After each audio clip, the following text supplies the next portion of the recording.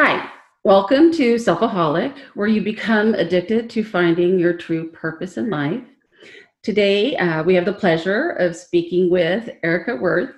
She is a marine naturalist and she is currently in the Monterey, California area. And she actually has her own podcast called Breaching Extinction. And I've been listening to it and it's wonderful. And welcome, Erica. Thanks. So, what brought you to Monterey?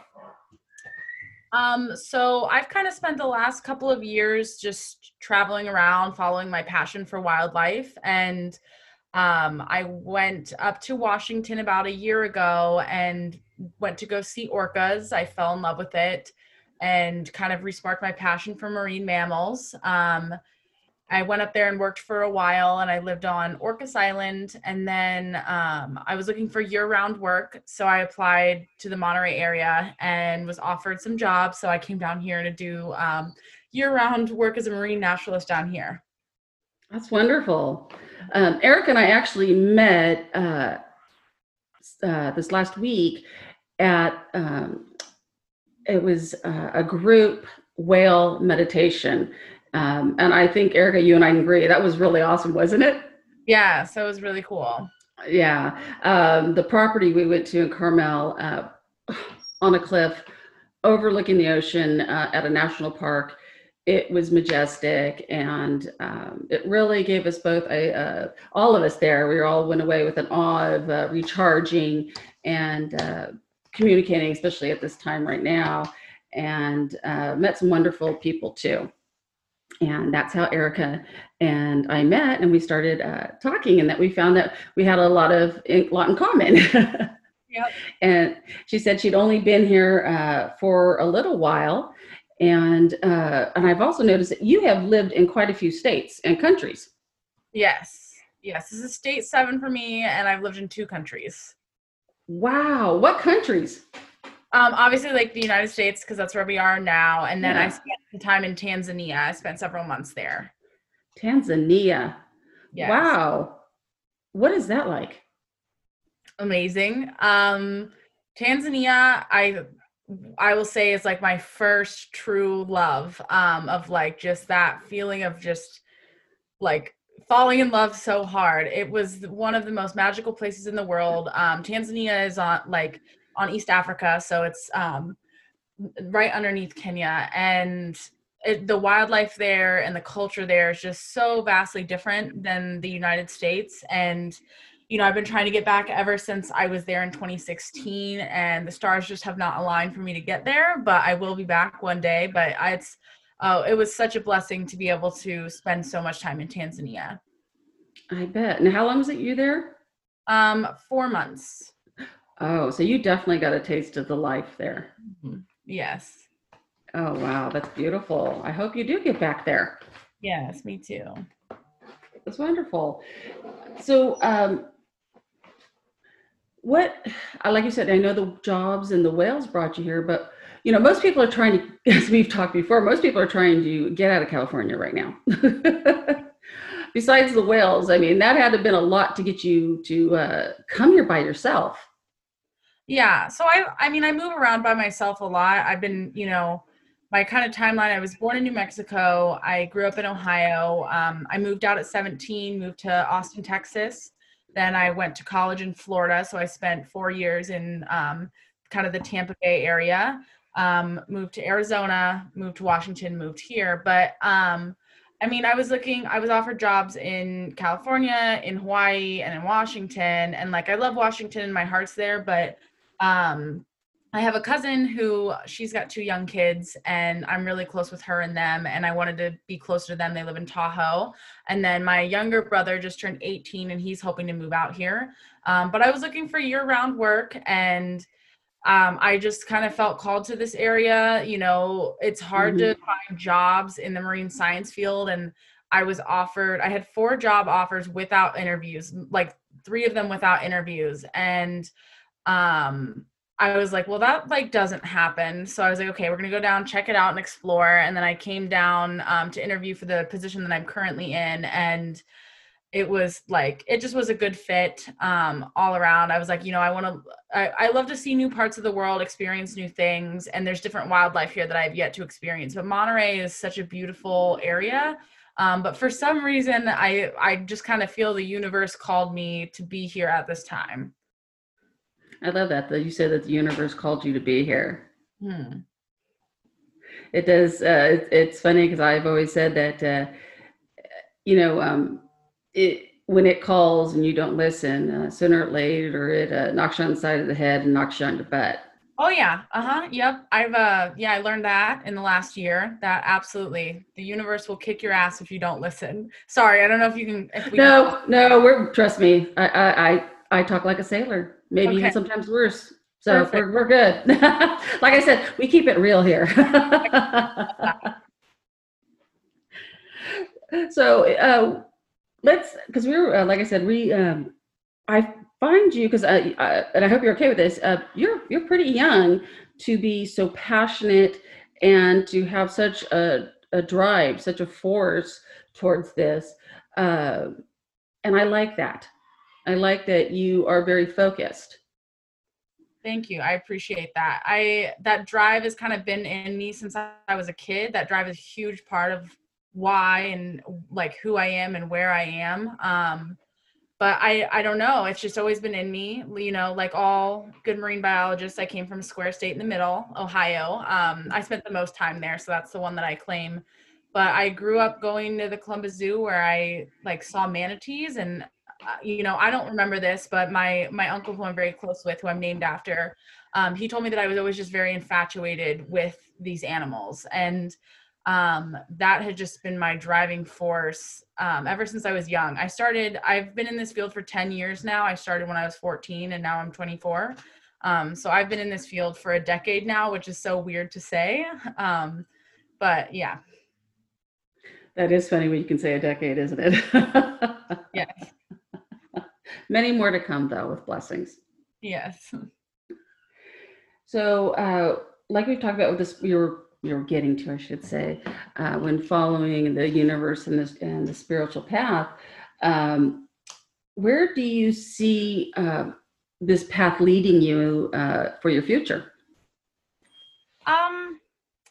I mean, like my path is very much aligned with the natural world. That's what I'm called to do. That's what I'm good at doing. And I love research, education, and I've recently taken this turn into media, like with the podcast, and I've got kind of a knack for photography as well. And so, my ultimate goal is I want to help people connect to the universe, or like just to the world, not necessarily to the universe. Everybody's got their own spiritual path, and I respect that, and I like to learn from those who don't share the same path that I do. But I mean, ultimately, I want to help the world and help the animals and how we value the animals. I think that when we heal ourselves, which is a journey that I'm on right now, we can heal the earth. And, in order for our universe to kind of come into balance and for our planet to come into balance, we need collective and individual healing. So I'm kind of hoping that, my path will allow me to continue to heal, because we're still in the process of that.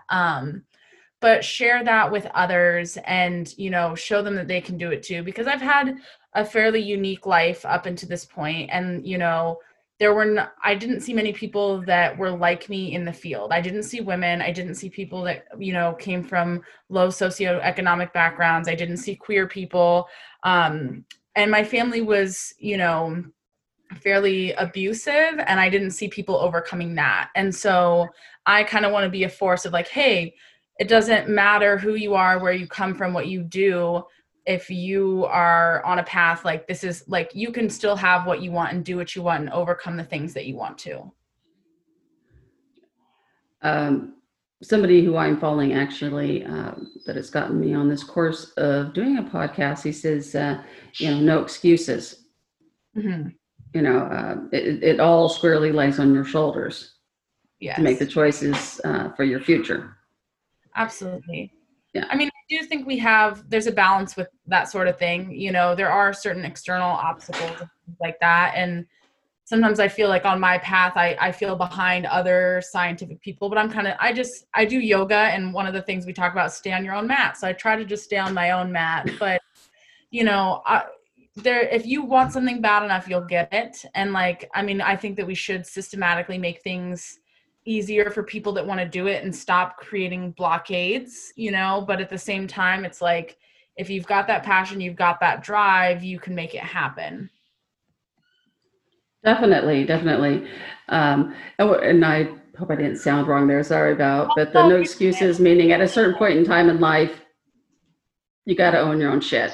yeah, exactly. Nobody's going to do it for you, you know? No, no, nobody is. So, you were talking about overcoming uh, life's hardships, and you just touched a little bit of base on that. And I can't imagine leaving home at 17. That had to have been scary. It was. I mean, it wasn't. Being at home was scary. And you know, I went to go live with another relative, and it was still not a good situation, but it was better than the situation that I was in. And you know, I believe that everything happens for a reason. And you know, I ended up in Texas, and I have such a strong connection to Texas, and I love Austin. And some of my best friends, my friends for life, I met there. So it definitely was scary, but you know, at a very young age, when you just kind of, you're always in survival mode and you just have to do things, you just learn to do it. And like, you know, while those things were scary and hard, in the long run, it helped me to grow, and it helped me to be a better person and more adaptable, and like grow in my field and as an individual. But yeah, it was definitely, it's scary to leave home at 17.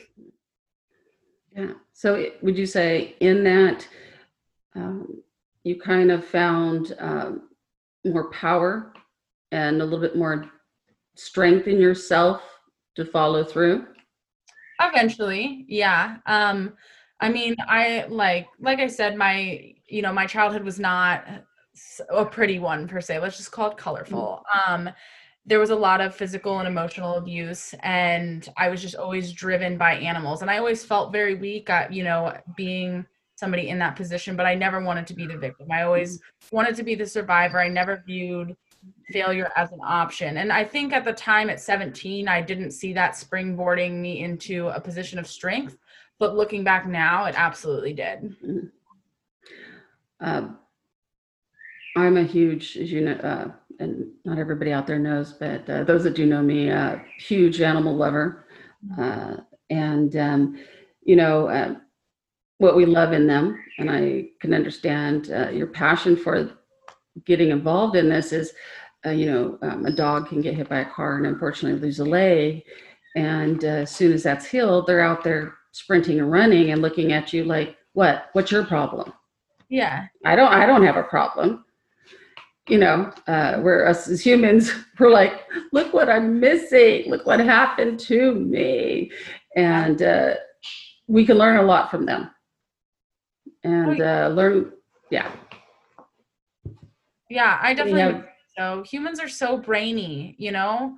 I think we need to be a little bit more heart centered. We get so stuck in our heads, and that's where the problems are. We overcomplicate it, you know? And there's so many animals that survive, and nature survives based on intuition. And you know, when we go in there and we overthink it and mess up the balance, that's when things get messy.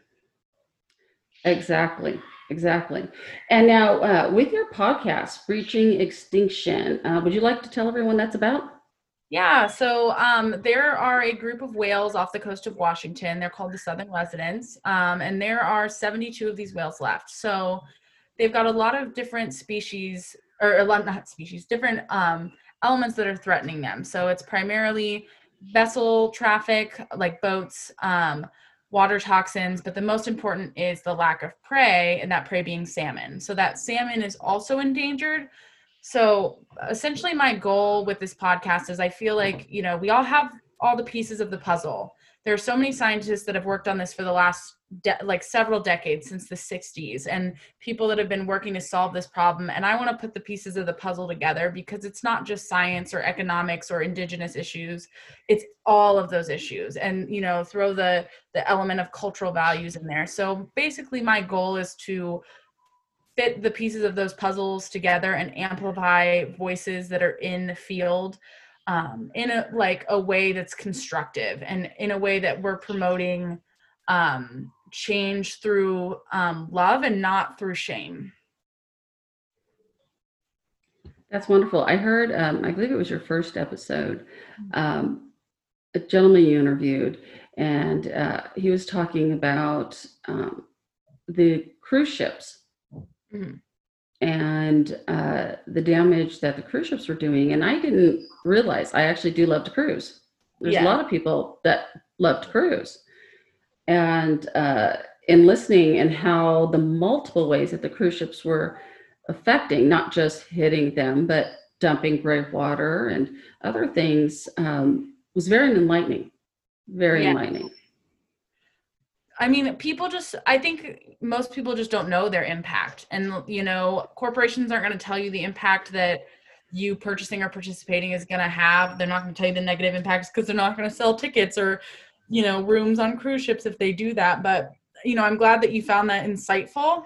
And I'm, you know, that was Jordan Van Voos that you're talking about. And I learned a lot from that too, because I had no idea that the cruise ships were like an issue. And I study this issue, like, every day for me is like Orca Day. I like, you know, all of my free time pretty much goes to this podcast and understanding this issue. And that was a facet I still didn't even know about. So I found it pretty insightful as well. It was.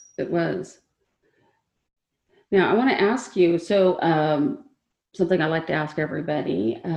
So what was your aha moment in life? And like in my like kind of spiritual path or just like in life? It can be either or, but I believe we all have this aha moment that wakes you up or enlightens you or moves you. I definitely remember my biggest aha moment, that I literally got up numb. And so I like to ask what, and you're very young, 24 years of age. So far, what has been your biggest aha moment? I mean, I think I've had several, but in the last year, I've had a string of just really negative things happen, or things that at the time that I perceived as negative. And, you know, there's always light at the end of the tunnel. And I was in a job that was not a good fit for me, and I ended up losing that job, and I was really devastated by that. And so I came home to live with my family while I was like figuring out what I was going to do next. And like I said, you know, I left home at 17. So like going home to my family, like this was a very risky move. And I've always wanted to be connected to my family, and I've always wanted to have different let me move. There's somebody like cleaning the windows outside. Come on, Peaches. I moved out of the living room because that's where he was doing it, and now he's doing it in my room. Okay, so I came home to be with my family, and you know, this was kind of a risky move, but I was hoping that this would be something that, you know, maybe we could mend our relationships and develop healthy and happy habits. But unfortunately, you can't change people that don't want to change, and it doesn't matter how much, you know, work you do on yourself. It's never going to change people. And I knew this, but I'm also very stubborn. And when I, like, you know, like you said, when the universe has a path for you and you don't listen, you get kicked off of it. And part of my path is not having a relationship with my family. And ultimately, I moved to Washington. I had a job with Washington, but I had a major blowout with my family that was very destructive. And, it really was painful and it really sucked. But, you know, after losing the job and then like pretty much losing my family, like completely, I still don't have relationships with my certain members of my immediate family.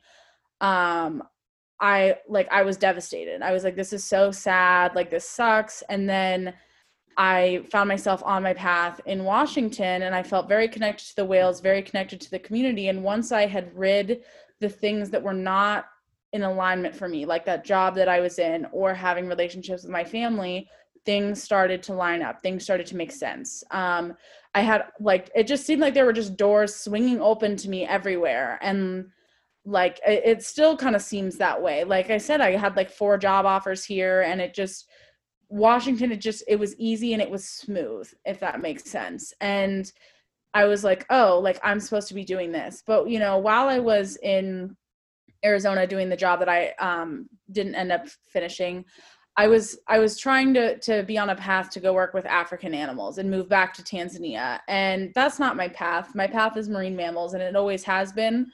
So I just got kicked right back onto that path to marine mammals. And so that's why I am where I am now. But it kind of was just one of those, I realized through all those difficult experiences that like that everybody does have a path, and that like the universe does have a way of things, and there are just some things on your karmic timelines that you cannot avoid no matter how hard you try, or no matter how much you try to control it. Because I'm very much type A. I'm like, I you know, I'm going to plan my life 3 years out in advance and have this internship and do this school program.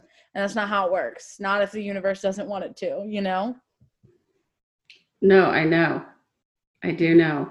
And even though you went through those hardships with your family, you it's really good that you recognized early that, you can't change people, and that you can't, you can sit there until you're 50 still wishing you had a relationship, or having, and I don't know, which family members you're talking about, but you can always dream of wanting, a relationship like a mother or a father figure, that mommy or that daddy. But if they're not a mommy or they're not a daddy, they can never be that.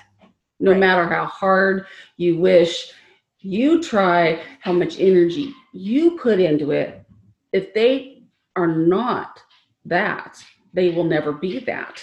Yeah. And if they are, they will be, you know? I think that's Mhm. something that a lot of people struggle with, is trying to change others. And, you know, it is sad to see somebody that's so broken and unhealed that they need to be so hurtful towards other people. But it doesn't matter how, what I do, until they choose to value themselves and heal themselves.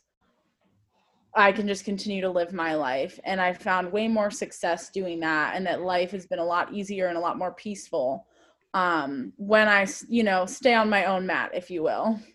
Yeah. I once saw a pillow that I still to this day just, love. And it says, blood makes us relatives, Prozac makes us friends. Mm. Hmm. That's funny. Yep. It's true. It's just because we're blood, does not mean we have to be best friends. It Hmm. doesn't mean we have to be in each other's lives constantly. It doesn't mean, you know, um, uh, as I'll get further down in these conversations, is that, we have spiritual contracts, and just because, it doesn't mean we always. That means the contract means we are bonded to be together with each other every second of every day for the rest of our lives. Right. We Yeah. made a contract to come in and cause and effect. Yeah. It's the human side of us that wants to bond uh, and be whole and connected with an individual.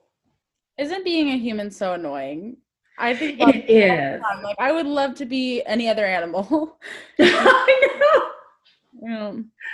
I know. I've had friends say, "I want to come back as your dogs." There you go. Yeah. Mhm. I know. It's so true. Uh, I have thought about what it would be like to come back as a whale. Yeah. To weigh that much, no one care. That's, yeah, very true. And to have that be a good thing. We like whales to get fat and stay fat. It helps them to survive, you know? I know. When someone says you look like a beached whale, that's kind of a good thing. Yeah. Well, I mean, not the beach part, but the whale part. But You you know? know what I mean. Yes, yes, I know what you mean. Yeah. So, there's good things to it. Right. Well, I am so happy that you are here in the Monterey area, and that everything is working out for you. Yes. I'm happy to be here too. It's It's definitely culturally a little bit more of a struggle than like any other move, but it's absolutely beautiful. And like, I love the work that I do. So I feel very fortunate to be here. Yeah, it is you have the Monterey Bay Aquarium. You have a place that's very grounded in preserving the ocean. Mm-hmm. So I believe you are in the right place at the right time. And I am so pleased to have met you. Yes, I'm glad to have met you too. Well, thank you for coming on and being my first guest.